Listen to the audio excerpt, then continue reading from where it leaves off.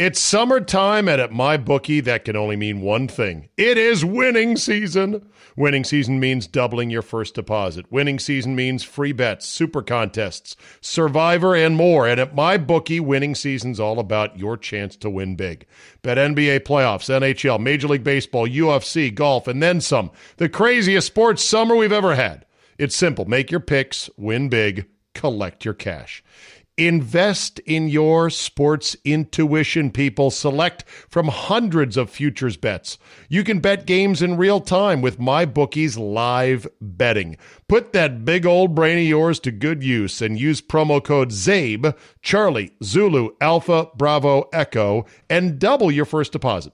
New players get up to $1,000 in free play, designed to add more excitement to the sports you love and the games that you bet. Thousands of cross-sport wagers, props, and parlays await. Sign up now and bet with the best and celebrate your victory. Your winning season begins today only at MyBookie. You know, guys, when you get to be our age, finding the motivation to get back in shape can be hard. It's just plain tough to find a routine and to stick with it. Good news. Fitbod is a fitness app that is anything but routine. It tailors your workouts to fit your life, your goals, your gear, and even your schedule, so you can avoid burnout. And Fitbod helps keep up your momentum by mixing in different exercises, reps, supersets, and circuits. Best yet, Fitbod has over 1,000 demonstration videos, so you can learn the right way to do each exercise. It's time to ditch the boring routines and kickstart your fitness journey. Add Fitbod to your workout essentials. Join today to get your personalized workout plan. Get 25% off your subscription or try the app for free at fitbod.me/Zabe. That's fitbod.me/Zabe. Today on the Zabecast, college football is on the brink. The PGA Championship was great. I think it ended a little late for this podcast. Andy Poland joins me. We talk Darius Geis and the present and future of local TV sports. All that, plus, while the virus is going to virus, ball players are going to ball player. Your daily Kickstarter of Uncensored Me is locked and loaded, so buckle up and let's go. Here we go.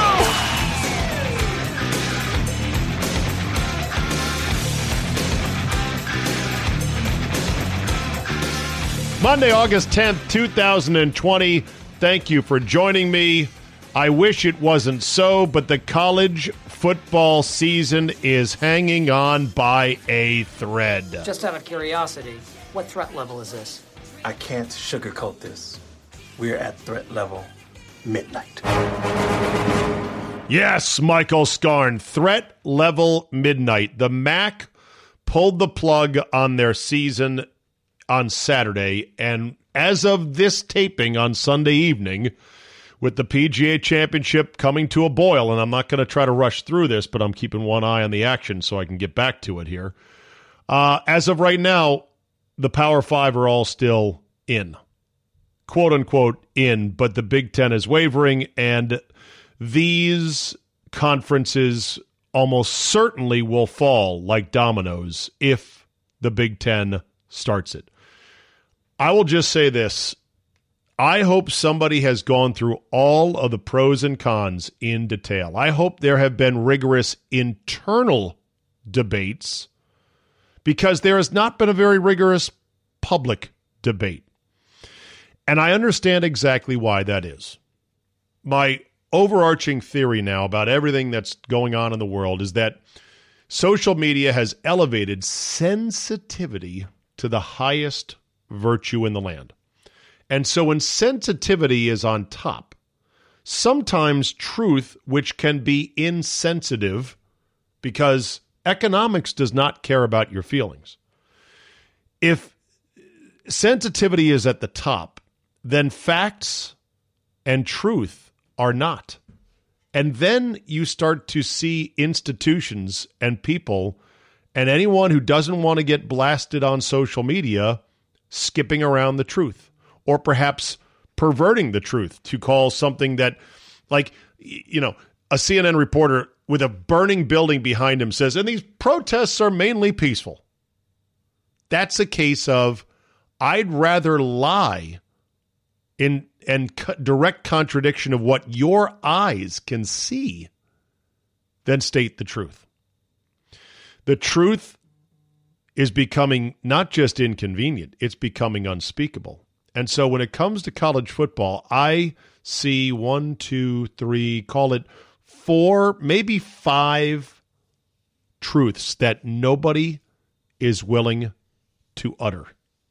Truth number 1 is the risk to this age group is minimal.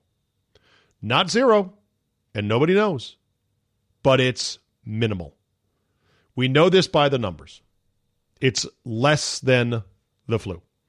It is less than suicide. It's less than overdose. It's less than a car wreck on the way to the stadium. But car wrecks aren't contagious. See, the pro-virus crowd always has a shift and a move back and say, yeah, here's the thing, though, about, okay, so, car wrecks are not contagious. You could be in a car wreck with a fellow teammate, and that way it is sort of contagious, but guess what? It doesn't matter. Odds are the odds. It doesn't matter if something's contagious versus not contagious. The odds are the odds. But the point is, you're not going to bring a car wreck home to grandma and kill her. Yeah. And then again, there's another shift there. Oh, the asymptomatic deadly transmission to somebody in a vulnerable age group. The risk is minimal for these particular students. And yet nobody can come out and say that. I mean, a few people are, obviously, but no one in position of power wants to dare say that because there can be cases which turn out badly. But the risk overall in terms of pure numbers is minimal. Truth number 2, the players would be safer playing. I don't even think this is arguable. They'd be tested twice a week. They would be sort of all in as a group to say, we're going to have a boring-ass fall in college because we want to play football. We're not going to go out to parties. We're not going to do the kind of dumb stuff we normally do as college-age kids. We're going to hunker down to have a season, stick together, stay at home, be good. You turn 105 football players loose for the college, for the first semester, because they'll still be students, right? Even though some schools don't even have the money for the meal plans without football being played to cover their students, student athletes, that's a whole different thing. They're going to be like, all right, well, there's no football, so what do we do, coach? Well, you go to Econ 101 and you study hard. We'll see if we can play in the spring. What do you think those kids are going to do? They're going to go to parties. They're going to catch the row. And they're going to mostly be fine. But there could be some outliers. Will the media cover, if football shut down, offensive lineman X at University Y, who ends up in the hospital for a day with a bad fever but then is discharged? Will they cover that with the same zeal if there's no football, if it doesn't happen in a football setting? Do I see any answers? Of course. The answer is of course they won't. So that's truth number 2 that few people want to speak. Truth number 3, money is why we have nice things. The NCAA and these individual schools have been kind of hushed by those who think that college athletes are getting a raw deal and that they're unpaid slave labor. They have been hushed into not defending their system. The system is wonderful. It provides a lot of nice things for all these student athletes. I went through them last week. And I'll do it again here if need be. You know what they are. We have nice things because of money. And the economics of the sport doesn't care about your feelings. Doesn't care about your fears either. There will be carnage, the likes of which you can't imagine, because you cancel football. You're canceling basketball with it right away. And you're talking now 2 NCAA tournaments, the biggest cash cow in that sport, and a college football season with a college football playoff and all the TV money that goes with it. Holy shit. I mean, this is an extinction level event. So what are you saying, that you should send kids out there and possibly die playing football? My answer is they could possibly die a number of ways. And my answer is, if you want to opt out, opt out. I don't believe these waivers are a good idea, but I think somebody standing up and speaking the truth of, hey, we don't mind if you opt out and you don't want to play football. But there's a lot of kids who are willing to do it and are willing to take the risk, and they shouldn't be shamed either. And we're going to give it a go. Even if the rosters have 20% attrition because guy's got it, he's got to sit out, we put him to the side, quarantine, the whole deal. Maybe a couple guys need some IV fluids. Who knows? But to go in there with the full and open honesty of, we're doing this because we need the money, because money is why we have nice things. Like, a women's basketball team, and a this, and a that, and a training room, and meals, and room and board. We have nice things because of all the money that we need. It's not evil, and you're not being taken advantage of, but man, think of all the missed educational opportunities. I mean, loss of scholarships, kids dropping out. I mean, it's going to be carnage. So yeah, they've got to try to play. Try to play at least. You got to tiptoe into it and see if you can't manage it. You can only cancel this thing once.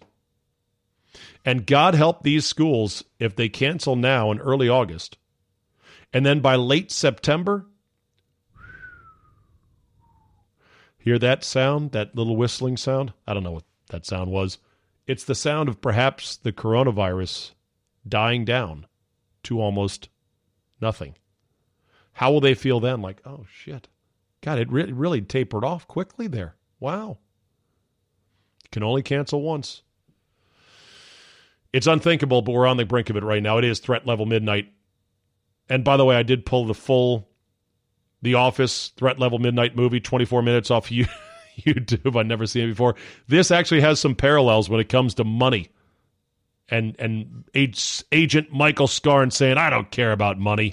Now he's after the NHL All-Star Game. He's hitting a bomb somewhere in the stadium.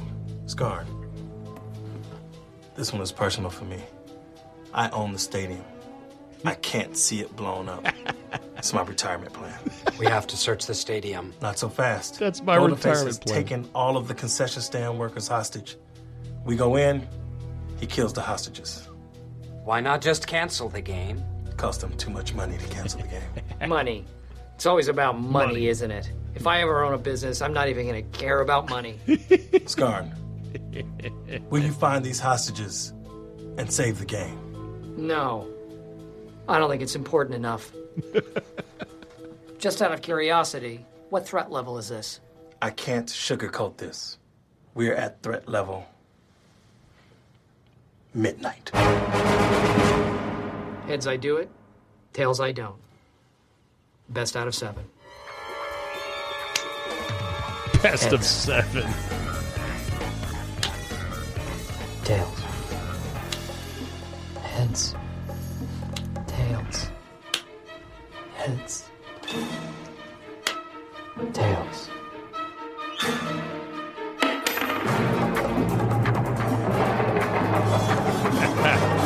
It's spinning on the table. Looks like there's going to be a cleanup on aisle 5. I think college football presidents or college presidents and the ADs are probably not making decisions based on nothing more sophisticated than a Michael Scarn best of 7 coin flip. Good luck. We're at threat level midnight. PGA is finishing now. I'm going to go watch it if you don't mind. It'll be done at about 11 o'clock Eastern. I'll already be in bed with my footy pajamas ready to wake up and kick ass on 97.3 The Game in Milwaukee. I apologize for not having it here on today's Zabecast. Full recap with some of the golf nerds on Tuesday's edition. All you need to know is that Brooks Koepka, after talking shit after his round on Saturday, like, oh yeah, Dustin Johnson, he's choked a lot, and I've won 4 of these, has had the worst round so far today. And look at the young guns coming. Cameron Champ, Colin Morikawa, Wolf. Why can't I think of his name? Michael Wolf, Dustin Wolf, Michael Scarn, David Scarn. I just wrote Wolf. The kid with the weird swing. I love that guy. I love all the young guns. It's great. All right, let's see if we can hook up with Andy in his summer retreat. Good old Vermont. Andy just whisks away in the summer months. Come on, Andy. Come on, Andy. I know you got it. Come on, Andy. Your call has been forwarded to an automated voice messaging system. Kidding me? Oh, here he is right here. Are you there, Andy? I got a hard line here. So oh, my God. You are deep in the woods of Vermont. I hope I'm not racking up too much money. I mean, what does a long-distance call on a hard line cost these days? It's free. Everything's free. Everything's free. Yeah. But you remember the days in which this phone call from a hard line might have cost a decent chunk of change. Well, let me tell you something. My first job was in Beaumont, Texas, and I used to call home on Sunday nights with a timer, 10 minutes, because it was close to $1 a minute, and $10 when you're making 160 a week. That's a big dent there. So, yes, I do remember that well. You remembered it was almost $1 a minute. I think it was, yeah. I believe it was about $1 a minute. Wow. Okay. So how is Vermont treating you? I bet it's lovely up there this time of year. Yeah, I mean, we've not had any rain. I've been following on Twitter what happened with the Nats, the Schlemiels who tried to roll out the tarp. Oh, God, that was today, yeah. Idiots. Yeah. For those that missed it, the Nats had a bit of a rain delay today, a little pop-up thunderstorm, and they ran out there with the tarp and got it all snagged, and it was a holy mess trying to get it untangled.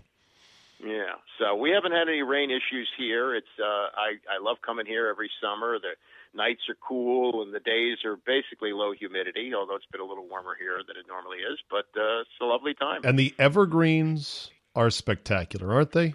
Isn't that what's great about being in Vermont in the summer, is being just ensconced, as Costanza would say, ensconced in evergreen trees? Yeah, it's the Green Mountain State. Everywhere you look, Green Mountains. So you go up there every year with a friend, but it's just you and your friend. Arlene stays home, and you go up there. It's kind of like your rejuvenation weekend, or week, I should say. His family's here, so Okay. I see them, and I mean by an extended family, his brother, his sister, his mother, people like that. So it's the big house, and everybody gets together, and we have big meals and everything. It's nice. a lot of fun. Are you required to do mini sports shows to entertain the family? The group here is not that interested in the sports. They'll kind of humor me and ask me some questions. Put a few quarters in the Andy jukebox, but otherwise they don't really care. Good. Yeah, I mean, I think they're just doing it to just to say, okay, we're sort of interested in what you do, but we're really not. Right. Well, it's good. That's good. All right. Well, we got a lot to talk about. First of all, have you gone to the Ben & Jerry's factory? Not this year, but I did when the kids were little, and we followed the chain of Cherry Garcia, and I got a free sample at the end. Yes, I have done that. Yeah, we did that with our daughters. I loved it because who doesn't love Ben & Jerry's ice cream? They're fucking commies, but you know what? I just overlooked that because the ice cream is that good. Well, they are. I mean, but that's okay. They're proud commies, all right? Did you visit Bernie Sanders' boyhood home yet? I have not. No. Okay. Have you been to Catamount Arena, where I'm sure they've got a photo of their framed upset of Syracuse in the tournament that one year? Well, the first college that my son Jeremy visited was University of Vermont. Because? Yes, because he was a big fan of Tyler Coppenrath. He has this thing about white players. And so, yes, I still in the basement have the Sacramento Kings throw pillow from the time we bought it when he was in love with Jason Williams. I know. So, and listen, it is not racist, but it is just a fact of suburban white kid basketball life that you model and you dream of guys who look like you who could make the league. I bet Steve Blake was one of your son's heroes. Yeah, I mean, that was a little bit later on, but yeah, he did like Steve Blake. He had actually, a funny thing, he went to the Maryland basketball camp, and that summer they had a player by the name of John Gilchrist who was a little bit nuts. Yes. And he was an incoming freshman, and Blake was going into his senior year, and Jeremy witnessed a fight between the two of them, which I think has since made it to YouTube. But in those days, that I don't know if you two may have been out, but it hadn't necessarily been on there. And I don't know if you remember this, but Jeremy came on the show and started talking about the fight, and we got a little bit of blowback from Maryland about that. They're like, hey, man, don't report on that stuff. Well, my son was at the camp. He saw it with his own eyes. Yeah, right. Yeah, exactly. All right, let's start with Derrius Guice. Holy shit. Redskins running back, second-round pick Derrius Guice, dismissed from the team Friday evening. Of course, this was a Friday evening news dump, Andy. As soon as the mics went dark at 6 o'clock, boom, here comes the news. I'm like, okay, then. He had not one, not two, but 3 different domestic violence incidents that were in which the police were called, and he was finally charged and arrested. And in this new regime, new culture with Julie Donaldson as the face of the franchise along with Ron Rivera, this was never going to fly. Did the Redskins act appropriately? Yes, they did. Here's a guy who came in with red flags. He's not on the account of Ron Rivera since he didn't draft him. And it's like, look, this is a brand new Cadillac. It's got 5,000 miles on it. Why are you selling it for $10,000? Well, there was history here, and so it came to roost here. And plus, the guy's been hurt. How many more years are you going to go through? Oh, let's hope he stays healthy this year. 2 years in the NFL, that's pretty much your time's up. Yeah, he's had 2 knee surgeries, and he's come back from them and had a good game as recently as December 9th, I believe, against Carolina, irony alert, and Ron Rivera. But I'm trying to remember, Andy, and were we still together on the air when he first got drafted and we heard about, no, red flag, I'm not sure. Were we still together or no? I don't think so. Because he's only played 2 years, and actually only played one. Would have been 3. So, yeah. 3? So, No, he had first year he hurt his knee in the first exhibition. No, he hadn't played 3, but year. I'm saying he would have been drafted 3 years ago. I thought it was 2, but okay, you may be right. Whatever the case, whatever. I'm trying to I knew of his backstory. He had to watch his father get murdered, and he had a bad upbringing. He was a very big personality. And some were saying, oh, man, don't judge this kid. He's been through a lot. He's just a big personality. He loves the game. Others were like, no, this guy's a bag of shit. And apparently, bag of shit came home for the win. Yeah. And, there were stories that he had skipped meetings, that he was supposed to meet with teams. Oh, that's right. That's right. Yeah. So, it's the kind of thing. It was a second-round pick. If it works out, hey, look at us. We overlooked all that stuff. We realized the true character of this person. And if it doesn't work out, it's, well, you didn't use a first-rounder on him. The irony is it happened just a day before they welcomed back Reuben Foster, another guy with domestic violence rap sheet, with a rap sheet on him. Yet he, too, was on Bruce's room charge, not on Ron Rivera's. And they're making a big deal, like he's back, he looks explosive. This defense could be sick with him on the field. Yeah, but there could also be something else. Now, he has been in Washington for, a year and a half, right? And we haven't heard any off-the-field stuff, so... To quote Chris Rock, we're driven by the search for better. When it comes to hiring, the best way to search for a candidate isn't to search at all. Don't search, match with Indeed. Indeed is your matching and hiring platform with over 350 million global monthly visitors, according to Indeed data, and a matching engine that helps you find quality candidates fast. Ditch the busy work. Use Indeed for scheduling, screening, and messaging so you can connect with candidates faster. And Indeed doesn't help you just hire faster. 93% of employers agree. Indeed delivers the highest quality matches compared to other job sites. This according to a recent Indeed survey. Listeners of this show will get a $75 sponsored job credit to get your jobs more visibility at Indeed.com/Zabe. Just go to Indeed.com/Zabe right now and support the show by saying you heard about it right here on this podcast. Indeed.com/Zabe. Terms and conditions apply. Need to hire? You need Indeed.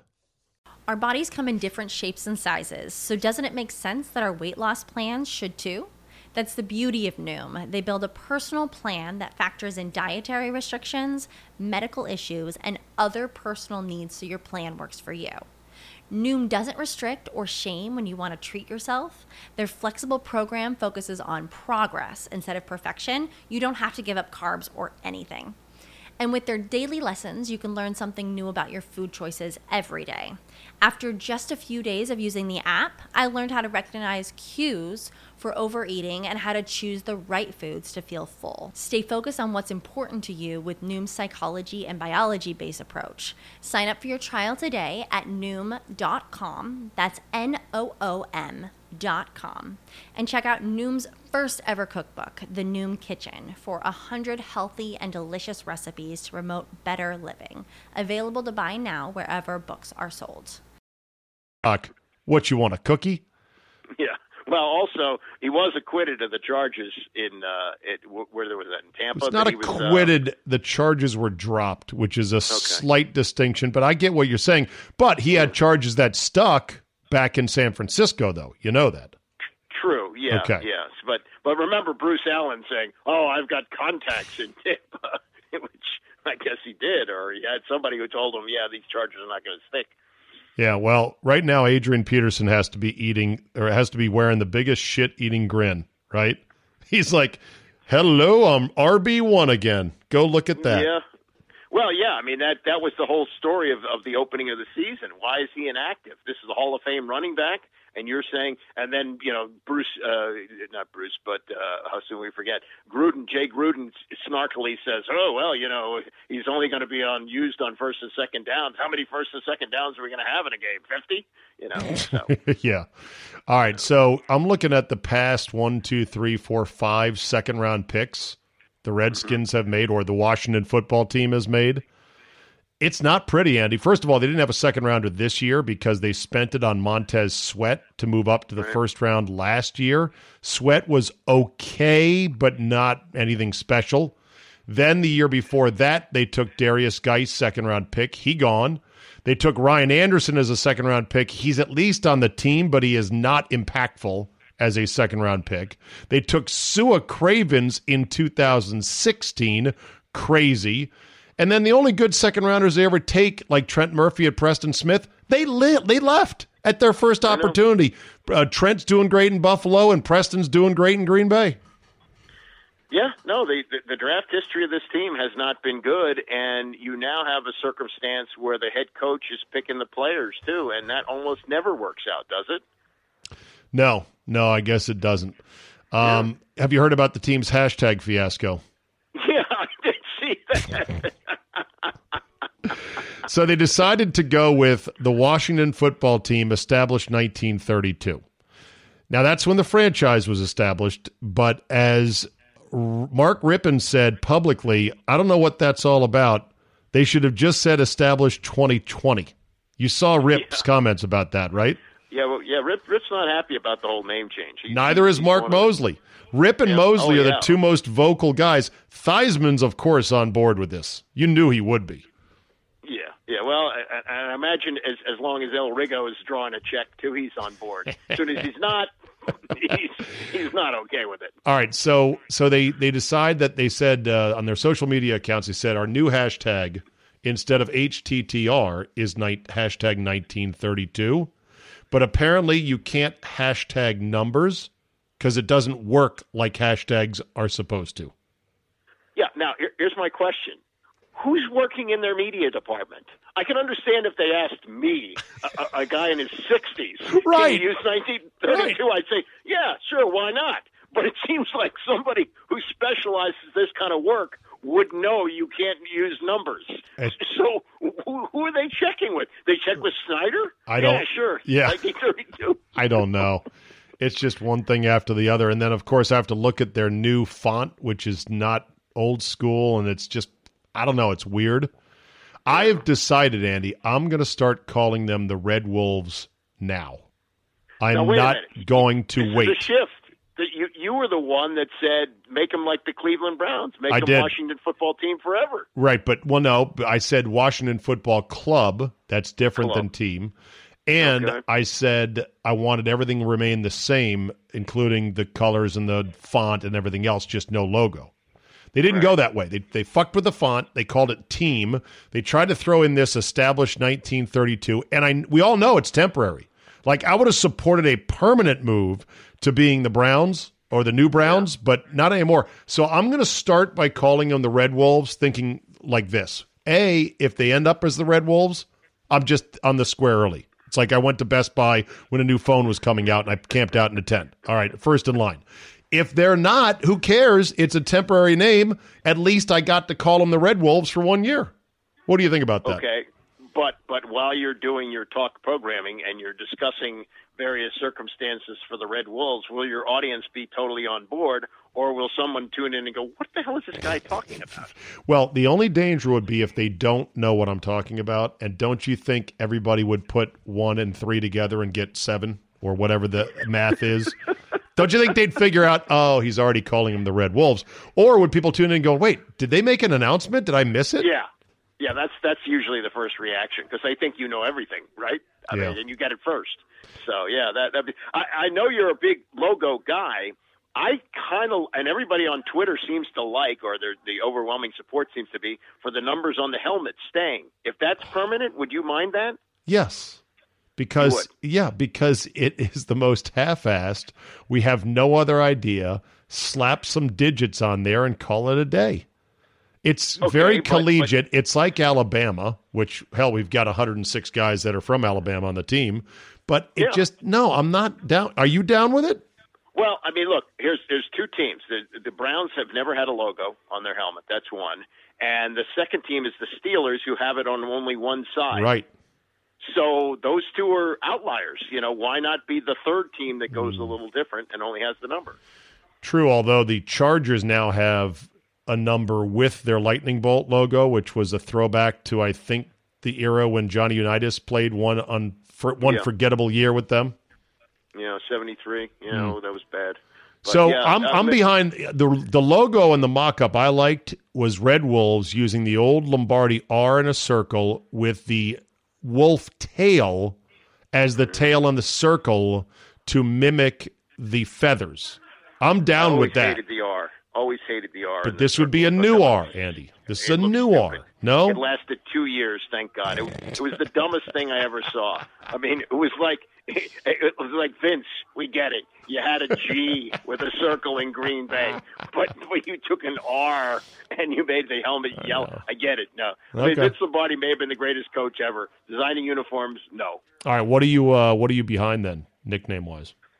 What are you backing?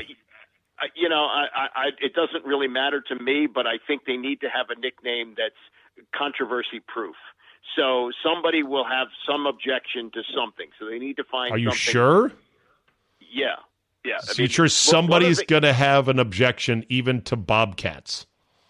Yeah, I think so. Because it's just, it's wildlife. They're an endangered species. Oh, I don't know. All right. Somebody was. I was talking to Kevin Blackstone about this. He said, "Look what happened when Miami had a basketball team. They called them the Heat." I said, "Yeah, let's call Washington the Humidity." Right? What would the logo for that be? A soaked shirt? It would be, some guy schwitzing on K Street. A shirt with a big stain in it from all the sweat. That would be appropriate, though. All right, so you're not officially backing anything just yet. No. Right. I mean, I want something that we don't have to go through this again, and we don't have to go through year after year. Oh, is this name offensive? Oh, this group doesn't like this. Let's just get on with it. Get a name and move. Yeah. By the way, one last thing on the Redskins. I was given an RG3 leftover jersey, a $120 replica. So this is one of the nicer ones. Mm-hmm. A listener had a friend who works in a NFL licensed distributor shop, and after the name change was retired, they said they couldn't sell anything, so he sent his friend to scurry into the warehouse to try to find whatever Redskin stuff was left to give them to me. He found an RG3 jersey that already had been marked down from its original $120 price. Guess what the orange sticker on it said, which means it still didn't sell at this price? $20? $4.99. $1.95. Wow. You know, you'd think somebody could make some kind of use out of it. I don't know what. Yeah. I'm going to keep it. I really like having this bit of, as I call it, Kitchikana, because I once had that Hainsworth jersey that I gave away, and I was so mad about it because these are things that you look back and go, remember when they made shirts for this guy thinking he'd be great? Yeah. I still have the little Michael Westbrook statue that you bought me. I got you that. See, that's what I'm talking about when it comes to Kitchikana, things that are unintentionally funny that only those who are super fans of the team even understand. Yeah, I guess so. Yeah, I mean, it's okay. Look, here's where I'm drawing the line. I do have Redskins shirts, sweatshirts that I won't wear anymore, but the Redskin pennant that I got in the 1960s that is in my basement, that's staying. Okay. Tough times, media-wise, NBC Sports Washington. Michael Jenkins, gone. Yeah. Rob Carlin, gone. Probably more to come, gone. They're going to do without sideline reporters. I mean, I remember the days when they had Washington Post Live as a show, and it was staffed to the hilt with hosts and guest hosts.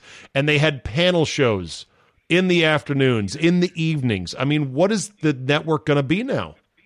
Well, here's what I was thinking too. I religiously watch the Redskin post-game show, or now it'd be the Washington football team post-game show, because they carry. I like Trevor Maddich and whoever's working Santana with Moss and B. Mitch. Yeah, D'Angelo Hall did a year. It's all good, and they show you the news conferences, so I get instant reaction after the game. Chick Hernandez did it for a long time. I thought he was very good. He got involved in the cutbacks too. Julie Donaldson leaves. I'm sure it's going to be Carlin who's going to do it. And now Carlin's gone too. Who's going to do that show? Isn't she going to do it, or is she too busy on the broadcast? She's the radio person. She's working for the team. This is not a team thing. This is an NBC Sports Washington. You know, it's I think it's a majority owned, or at least partly owned by Ted. Oh, yeah. Ted likes to use interns. You know, so maybe it's going to be some kid, right out of college. And a Pete Haley type. Yeah, might be. That's a good name. Who's the big guy? He's really nice. But J.P. Finley is but he's the reporter. I assume he would be at the games. No, who's the heavier set guy who used to just be a cameraman and they started putting him on TV more? Oh, Mitch Tischler. Yes, Mitch Tischler. Super nice guy, but you look at him, you're like, why are you on camera? And not because he's fat, just because who are you? What do you have anything I want to hear? Like, how did you get here? What's your experience? What's your background? Does that matter? Am I talking to myself? He sat down. That's why he's on camera? Yeah. Hey, what's going on here? Doing a TV show? Hey, I'd like to be on that. Yeah, have a seat. I mean, I hope they're paying those guys not a lot of money. Well, who knows? I mean, anyway. In this day and age, look, I'm fortunate to have full-time employment. It's a blessing these days. Sure it is. But I mean, at the same time, you wonder about the future of sort of local TV sports. Well, you know what I was thinking, and maybe you considered this too. When you talk to young people, who's to say you can't make your own Zoom show? And let's say you have 300 people tuning in every week. You can sell that. You can do your own thing. Sell it? You don't to who? Yeah. Whatever. Sell it to the corner barber shop. Whatever it is. But you got no overhead. Well, okay. What is your flight of ads going to cost? Mel's Barbershop. With the 300 Zoom viewer audience. Go ahead. I'm all ears, Andy. Well, maybe it's $200 a week. I don't know. Top 200 a week? I'll have to get 50 new customers just from the post-game show. What are the chances of that? Maybe you will, word of mouth, and you do a demonstration of the host while he's doing the Zoom call. How good a job you do. I don't know. I hear you. I hear you on that front, but I think it's too fragmented that you want one central place to go. There's still got to be a place on broadcast TV, broadcast or cable, for people to assemble to watch. Look, there was a period of time in our town where you had two sportscasters who were making north of $1 million a year and earning it, in George Michael and Glenn Brenner. Yeah, and then you also had Frank Herzog, who was doing well. And those days are so far gone. It's ridiculous. I mean, the nightly guy or woman on the news who does the sports probably makes $60,000-$70,000 a year. $1 million in the 80s, you say? Yeah. Yeah. I mean, Brenner signed a deal that guaranteed college education for his kids. I mean, it was unbelievable. Yeah. Wow. All right. Do you want to say something nice about the great Regis Philbin? Oh, Regis, I think, was Letterman nailed it. Letterman said the two best people on talk television were Carson and Regis. And there are some backstories about Carson which are just terrible. Apparently, I loved him on TV, but apparently behind the scenes, not a good he was guy. A real jerk. Regis, and you know Ackerman, right? Rich Ackerman? Yeah. Yeah. Okay. So in Regis's life, last 15 years, struck up this incredible friendship with him from the gym. And I had Ack on my show talking about it. Hold on. They would get the.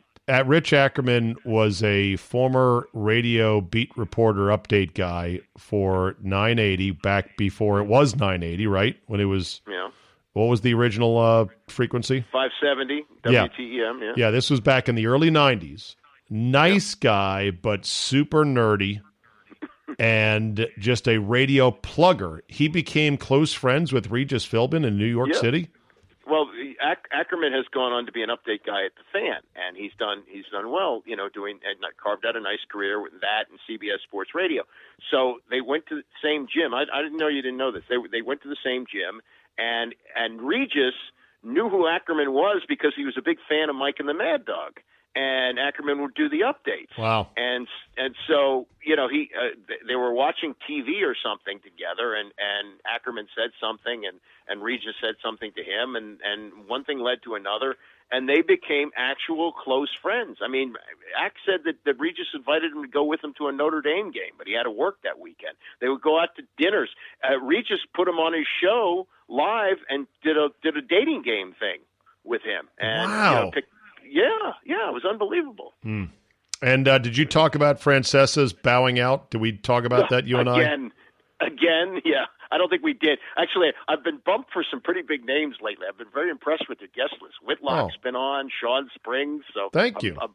Yeah, it's good to have you back in the lineup, though. I did miss you, Bubba. Well, I missed it too. But like I said to somebody who's on Twitter, I said, when Raquel Welch is available, Carson didn't book Buddy Hackett on the Tonight Show. It just didn't work that way. All right. So is Francesa's comeback the worst sports comeback since Jim Palmer tried to pitch at 48 years old, or what? Well, Palmer never made it back to the major league. Did you know the backstory in the Palmer comeback? No. This is incredible. He was throwing at a high school. This is how old was he? After he had retired. I think he may have already been in the Hall of Fame. So he was probably in his early 40s. Okay. He was in his early 40s, and there was some high school pitching coach who was watching him. Now Palmer had one of the most fluid motions I can ever remember. Oh yeah. It was poetry in motion when he would pitch. And the high school coach goes, "No, you're doing this all wrong." And Palmer tried tweaking what he gave him, and he said, "Yeah, you're right." And that led him to try a comeback with the Orioles. And, of course, that didn't work out. But he never really made it to a game, so I wouldn't consider that to be the worst comeback. But what Francesa came back basically because he thought once he left the first time that people were going to be banging down his door with offers. Right. And it didn't happen, so he used his power to Bigfoot the afternoon show that took his place with some executives at Entercom who panicked, and he got back on the air, and, the emperor has no clothes. He wasn't very good. I still don't think that's it for him. I would be very surprised if he doesn't resurface again. Wow.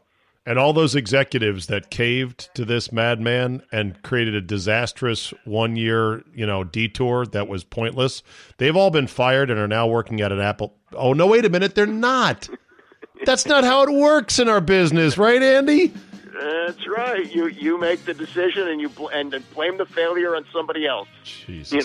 Success has many fathers. Failure is an orphan. I love that quote. That's a good one. Spring of 91, 7 months after Jim Palmer had been inducted into the Hall of Fame, at 45 years old, he tried to make a comeback. It did not go well. Thank you, seamheads.com, for that reference right there.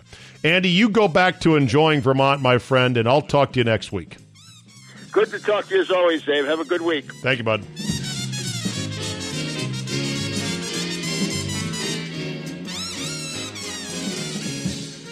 Couple things to end on here. Indians pitcher Zach Plesac wins your Donkey of the Week award. He was sent home to Cleveland after he was caught going out with friends in Chicago on Saturday night in violation of team rules and the league's health and safety protocols. Ball player's gonna ball player, yo. It's almost like you say to yourself, they wouldn't be that dumb to do this, would they? Not well. Oh, okay. Well, they just did do exactly that. And then there's this from Fox 12 Oregon. What not to do in a bear attack? Shit your pants? Too late. No, what not to do in a bear attack, says the headline. Push your slower friends down in an attempt to save yourself. So says the National Park Service. Who would think of such a thing? Oh, shit, grizzly bear. Run! Hey, Phil. Shove him to the ground. All right, sweet. I'm going to live. He's going to be bear snack. See you later, Phil. Sorry about that. That's a wrap for today. Hope you had a great weekend. Thank you very much for downloading and listening. If this podcast is any good in a sea of mediocrity, then tell somebody about it. Especially somebody who likes sports, good conversation, no bullshit, a little dollop of, real world stories along with your sports. This is the place. Help grow the nation. Send it to a friend. I appreciate it very much. Rate and review as always. Have a great Monday, and I will see you more. Break the monotony of all that hardcore dance that has gotten to be a little bit out of control. It's cool to dance, but what about a groove that soothes and moves romance? Give me a soft, subtle mix, and if it ain't broke, then don't try to fix it. And think of the summers of the past. Adjust the bass and let the Alpine blast pop in my seat.